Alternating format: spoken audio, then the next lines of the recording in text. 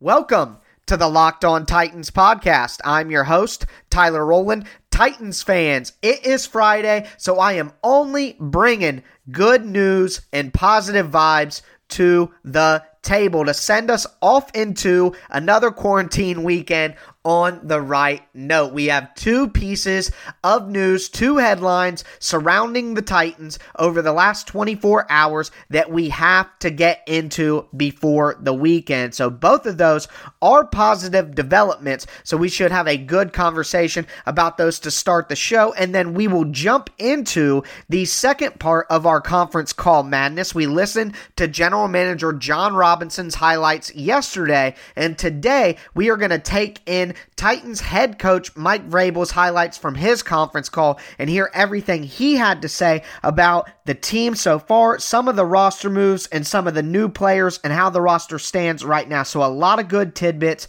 in Mike Vrabel's conference call that we are going to get into, and then we are going to get into the Friday mailbag, and I will answer some of your guys' questions before we head off and end the show for the week. So I'm really excited to get into everything with you guys, some good pieces of news, an excellent conference call from head coach Mike Vrabel, and then an awesome mailbag to cap off the week and send us into the weekend right. Ready to dive into everything with you guys? Let's get it.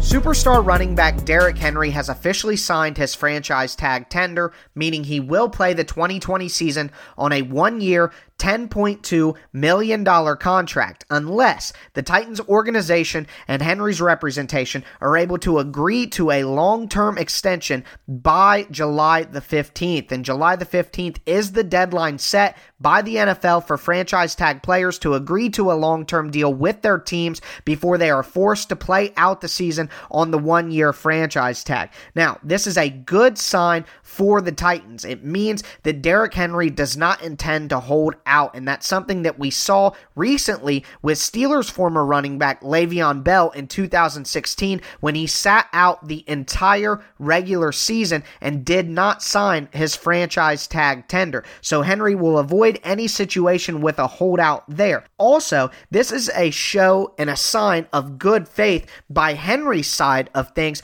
to the Titans organization that they are interested in getting a long-term deal done and their feathers aren't ruffled by receiving the franchise tag. Also, this makes sense for Henry financially as the new collective bargaining agreement that was just agreed to by the owners and the Players Association has much more punitive language surrounding holdouts, especially holdouts around franchise tags. So Henry would lose a lot more money and put himself in a much more vulnerable situation if he did not sign his franchise tag tender. Now, from both sides, it does seem like contract negotiations are going positively, even though General Manager Jon Robinson, in his most recent public appearance on a conference call, did say that the Titans and Henry are still a little bit of ways away and that long-term extension talks won't really take place and heat up until the summertime.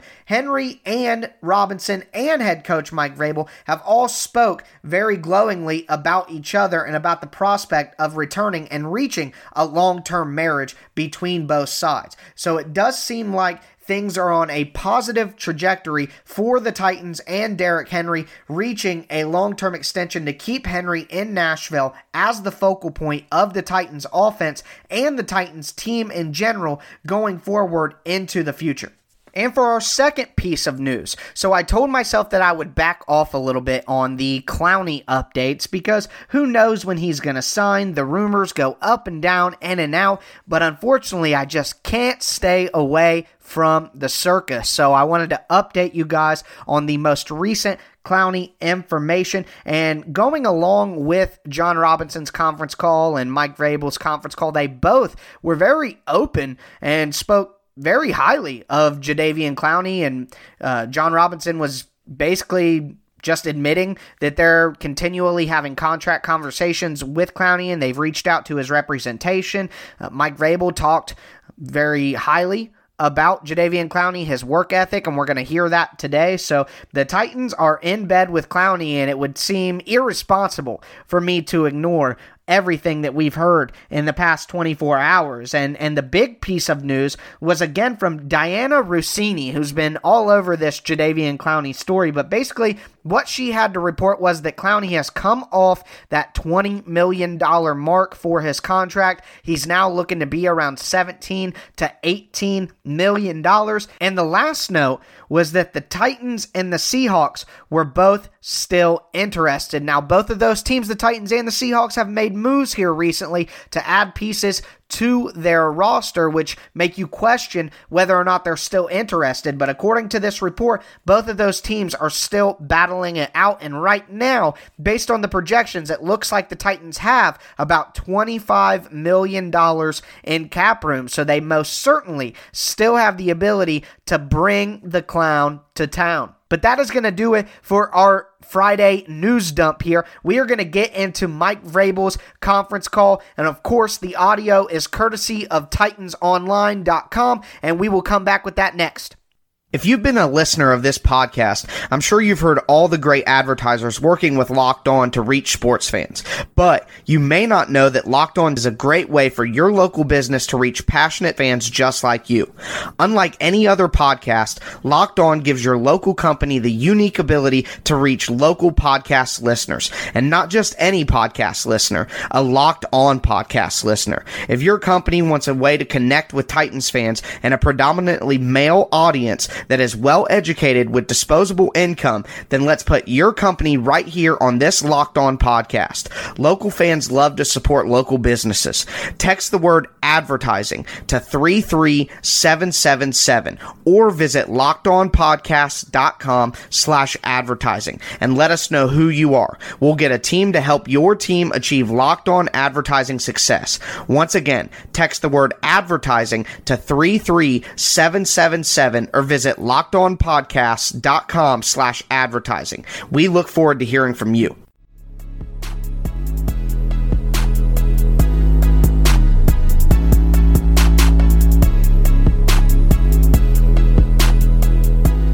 Let's get into head coach Mike Vrabel's conference call, audio courtesy of TitansOnline.com. First, Vrabel talks about how he's making sure that players are getting work done and how to integrate new players. I don't worry. I don't have concern about what these players are going to look like physically. I believe that self-motivation is the core to any team success. And I know and I'm positive that we have self-motivated players that will be doing whatever they possibly can right now. And we're also, whenever we get them back and we see them physically in our building, whenever that may be, Todd and Frank and I have already talked about, making sure that there's some level of evaluation or physical evaluation, that we're just not throwing these guys in. I know that the health of the team is the most important thing. Some guys will have access to more in-home equipment, or maybe they own a gym, that they're the only, whatever the situation may be. But we're going to be conscious of what their level is when they come back in. We're also working through what that may look like to the remote or digital or virtual learning, to try to make sure that our coaches are the best possible teachers in this time, and making sure that our players can have access to the information that we would normally present them with when we get back to the off-season program, whatever that may be. How does he plan on motivating new outside linebacker Vic Beasley? Well, that's our job, is to have a vision for the player and coach them and hold them to a standard that's expected of our players. I'm not going to comment on what was done or what wasn't done in Atlanta. We're focused on moving forward, with Vic, with a skill set that we like, with a player that can run and has some speed, some explosiveness, some versatility, we believe. And then that's what I'll do. That's what Shane will do. That's what Matt Edwards will do. And there'll be a lot of people involved in helping him still continue to develop and try to find a role for us and ultimately help us win. How versatile are recent signings Nick Dzubnar and Ty Sambrailo? Well, Nick, and I think it's important when you talk about special teams or that position that you're referencing, Nick.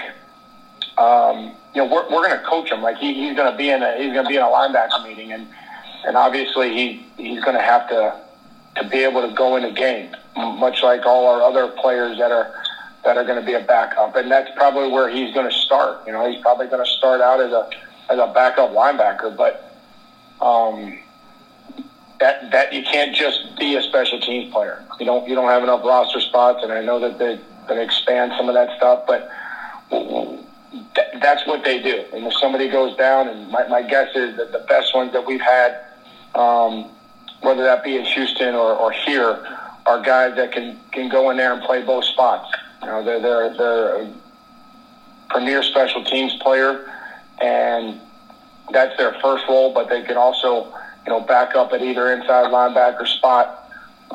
And so we coach him as such. I don't think we can paint him as, hey, you're never going to go in the game as a linebacker. Whether he's gotten that opportunity or not, my thought process and our coaches will be that, we'll coach him and he'll learn our defense, and we'll see, just like everybody else, what that looks like when he gets out there. Ty is a versatile player who's played guard in this league, played tackle in this league, and so those are, scheme fits that's familiar with the system, and somebody that we looked at last year potentially, but didn't end up working. So we know where he's been and what he can do, and so I think there's some versatility up there that we covet when we talk about being able to play more than one position. Thoughts on Jadeveon Clowney's health and work ethic?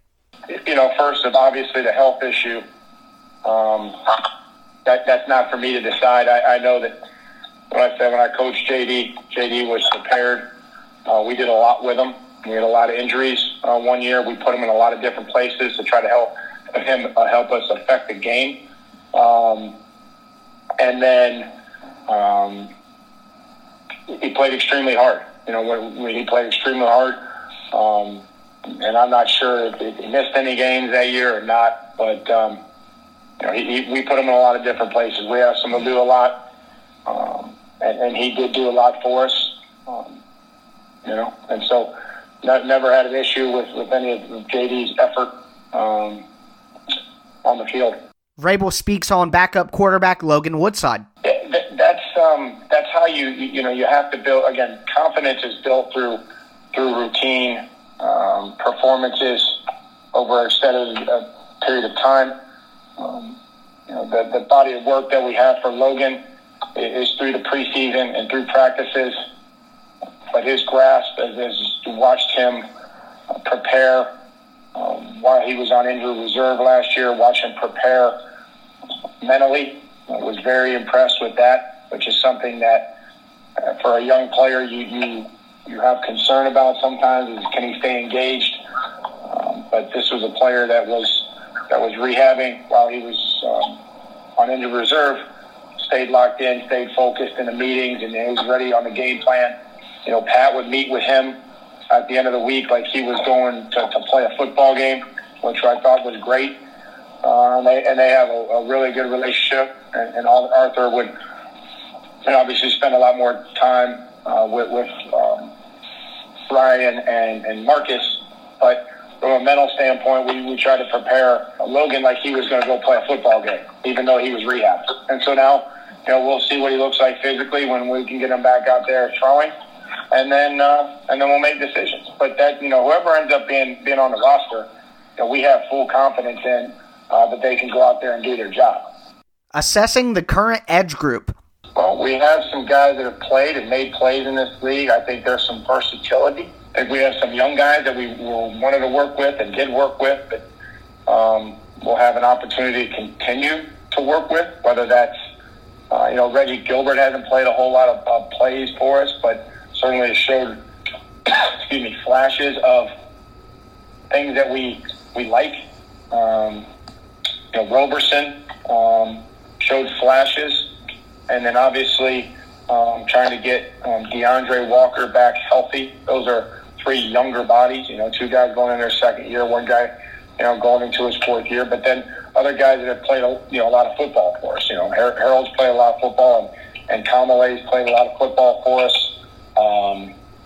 We'll have to get Vic brought up to speed on as soon as we can. And as always with any player, as much as they can handle, that's what we'll give them. If they can handle that and they prove to be proficient in the things that we've asked them to do, then we'll look to give them some more. And then Josh Smith's a guy that we signed back, a local guy that in his short time with us showed that he had some of the skills needed to play the position, and that we wanted to continue to work with him. In my opinion, the best snippet from Mike Vrabel's conference call is his answer to how Jeffrey Simmons can move into the Jurrell Casey role. Also just talks a little bit about the multiplicity up front from defensive linemen. Well, I think that's obviously the transition that we hope, and that would be the plan, is to be able to expand Jeffrey's role moving into his second year. And we are excited that he's feeling better, that he's doing well, and that he continues to work with Todd and Frank per the NFL guidelines as it relates to players that are rehabbing. And that's kind of where we see, Jeffrey moving in that direction. So that's that's all going to play out once we get back here. But that's a position that he knows and rotated at and then played some at. But I think you'd obviously like to have him on the field more than you. Yeah, I don't want to undermine what a one technique and a three technique is, but one guy's shaded on the guard and one guy's shaded on the center. So, I think that when you talk about, I don't think there's as many double teams as what maybe there was 10 years ago. They still occur with both the shade and three, and I think that he has done that. Both of those guys, we always look at those guys, and some guys are going to have to play over the center. Some guys are going to have to kick to the guard based on their front, our front, or what their formation is, or what their motion is, and our adjustment. So there'll be times where the nose may be in a three technique, and you're wondering why, and just the same way as the tackle is going to be in the shade sometimes. Vrabel talks about leadership on the football team after losing so many key veterans. I'm going to try to say, leadership. I know that our guys are out there and they're in communication. I'm in communication with our players to make sure that their health and their family's health and safety is at the forefront. But I've thought about what maybe some of these virtual meetings would look like, and would like to empower those players at that position to come up with the time that they'd like to have the coach available. Let's say from 7 in the morning till 3 o'clock in the afternoon. You got guys on the East Coast, you got guys on the West Coast, and would love to empower the players at that position to come up with a time that they'd like to meet. Our coaches are going to be available. I'm going to be available. So that would be the first way, I think, Paul, is to try to empower those players at that position to again, I'm speculating that we're going to start the off-season program remotely, and what that may look like. So that would be the first thing, would be to have those players at that position come up with the time that they would like to meet. And finally, Vrabel gives an update on defensive play calling responsibilities. No, not yet. Still obviously, processing a lot of that information in the role that I want to play. And I love our staff. I'm excited about our staff. Our conversations in the morning to get the playbook exactly how we want it, to find out what we did well and continue to do that, and then what we needed, what we don't need, how much is too much in the book.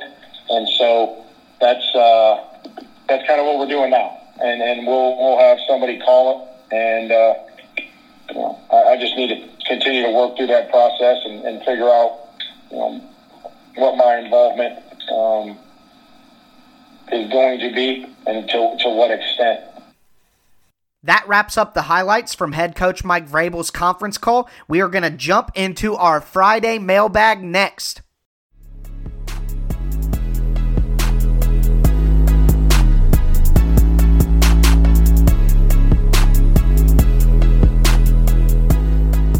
Let's cap off the week and head into the weekend, as we always do, with a Friday mailbag. Now, it's a little bit of a light week. Got about 5 questions to go over, so make sure that you guys are getting in your mailbag questions to me at Tic Tac Titans on Twitter as soon as possible so that we are ready to go for next week. But I will start with a question from Rex Green. Basically just asked me to choose between AJ Espinosa and Yetur Gross-Matos out of Penn State, Espinosa out of Iowa. Of course, they both are tweeners, not exactly outside linebackers, not exactly defensive tackles. They could probably play a 5 technique in a base 3-4 and maybe rush from the interior and rush off the edge in certain situations. But if I had to pick between the two, I would take Gross-Matos. I think he has just a little bit more upside, a little bit more burst to him. So that would be my selection out of those two. And I think that it's possible that both of those guys could be options for the Titans at 29 in the draft. My next question comes from Brett Soul. He asked if you could relive any Titans game, go back and relive it, what Titans game would it be? And for me, it was between 2 different games that I both thought were absolutely excellent, and I think that they would be even better to watch in person just because of the way things played out. And the choice came down to me between the 2016 game against the Kansas City Chiefs, Ryan Suckup on the Arrowhead at Arrowhead. That had to be absolutely awesome to enjoy live. So if I could relive any game and go back and actually be there, that would be a choice. But the other one, and what I'm ultimately going to go with, is the Eagles game from 2018, the Corey Davis walk-off in overtime. That game was so exciting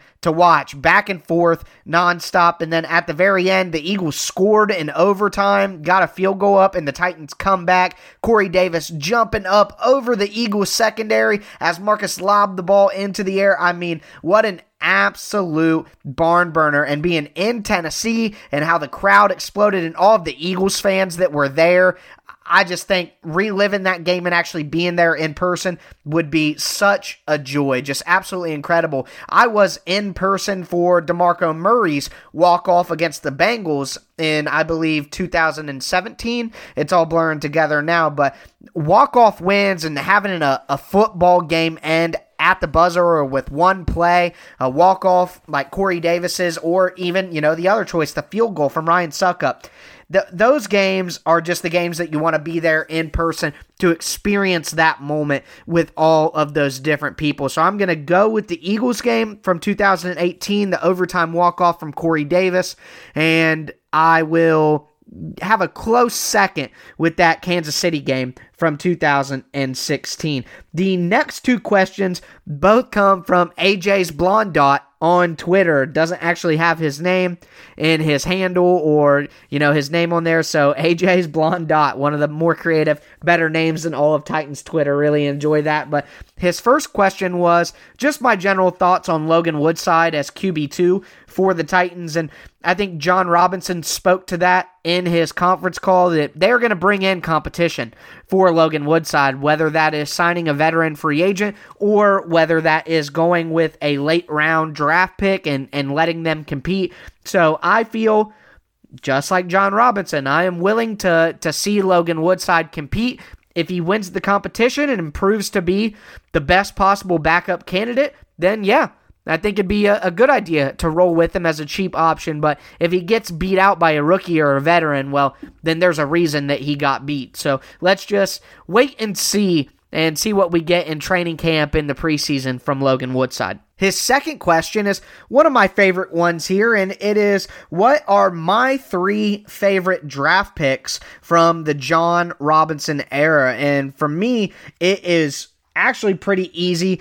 Number 1 is Jayon Brown. As a 5th round selection, Jayon Brown has turned into one of the best pass coverage linebackers in the NFL, and part of one of the best inside linebacker groups in the NFL with Rashaan Evans as well, and being a 5th-round pick, the type of value that Jayon Brown has given this football team, and I just enjoy his personality. I know that we, really don't know these guys personally, don't know them as individuals, but from the things I've picked up from Jayon Brown, his interest, his demeanor on camera, his demeanor with his teammates, in my opinion, he's just my favorite draft pick and person on the team so far as just a guy. And then my favorite actual player to watch out on the field is 3rd-round draft pick, the mayor of Murfreesboro, Kevin Byard. I mean, Byard has become one of the best safeties in the NFL, has been the highest paid safety in the NFL, leads the NFL in interceptions since he's come into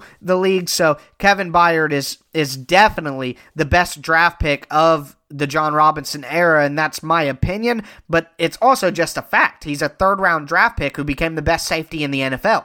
That takes the cake, even though Derrick Henry has been absolutely fantastic, and we'll see what A.J. Brown becomes, and Adoree' been pretty solid, and like I mentioned, Jayon already, Rashaan and Harold could all be good. I get it, but, I mean, you can't say anything different than Kevin Byard's the best draft pick of the John Robinson era. And then to round off the question, my 3rd favorite draft pick right now has to be A.J. Brown. I mean, Titans fans and the fan base are just so starved for a good wide receiver who's entertaining, has some moxie, and, get some national buzz. I can't act like that's not something that matters for a team. That the national impact that you have for a franchise is super important, and A.J. Brown was a big part of the Titans kind of changing the narrative around the franchise last year, and he'll need to continue to keep that up. But those are my 3 favorite draft picks so far of the John Robinson era. And then my last question of the mailbag comes from Sean Salvatore. He basically wants me to go back and create an alternate ending for the Super Bowl loss to the Rams to give us a positive moment to end the show. And just imagine for me, if you will, close your eyes and see Kevin Dyson shaking off the tackle, spinning free, breaking the plane of the end zone with the football, and the Titans score, making it 23-22. But here's where I really want to change things up. The Titans elect to not go for the field goal. The Rams have an explosive offense, and with the NFL's overtime rules at the time, if the Rams were to get the ball to start overtime, they would have had a chance to go down, kick a field goal, and that be the end of the game. So the Titans take the ball out of the explosive greatest show on turf Rams offense and try to take matters into their own hands.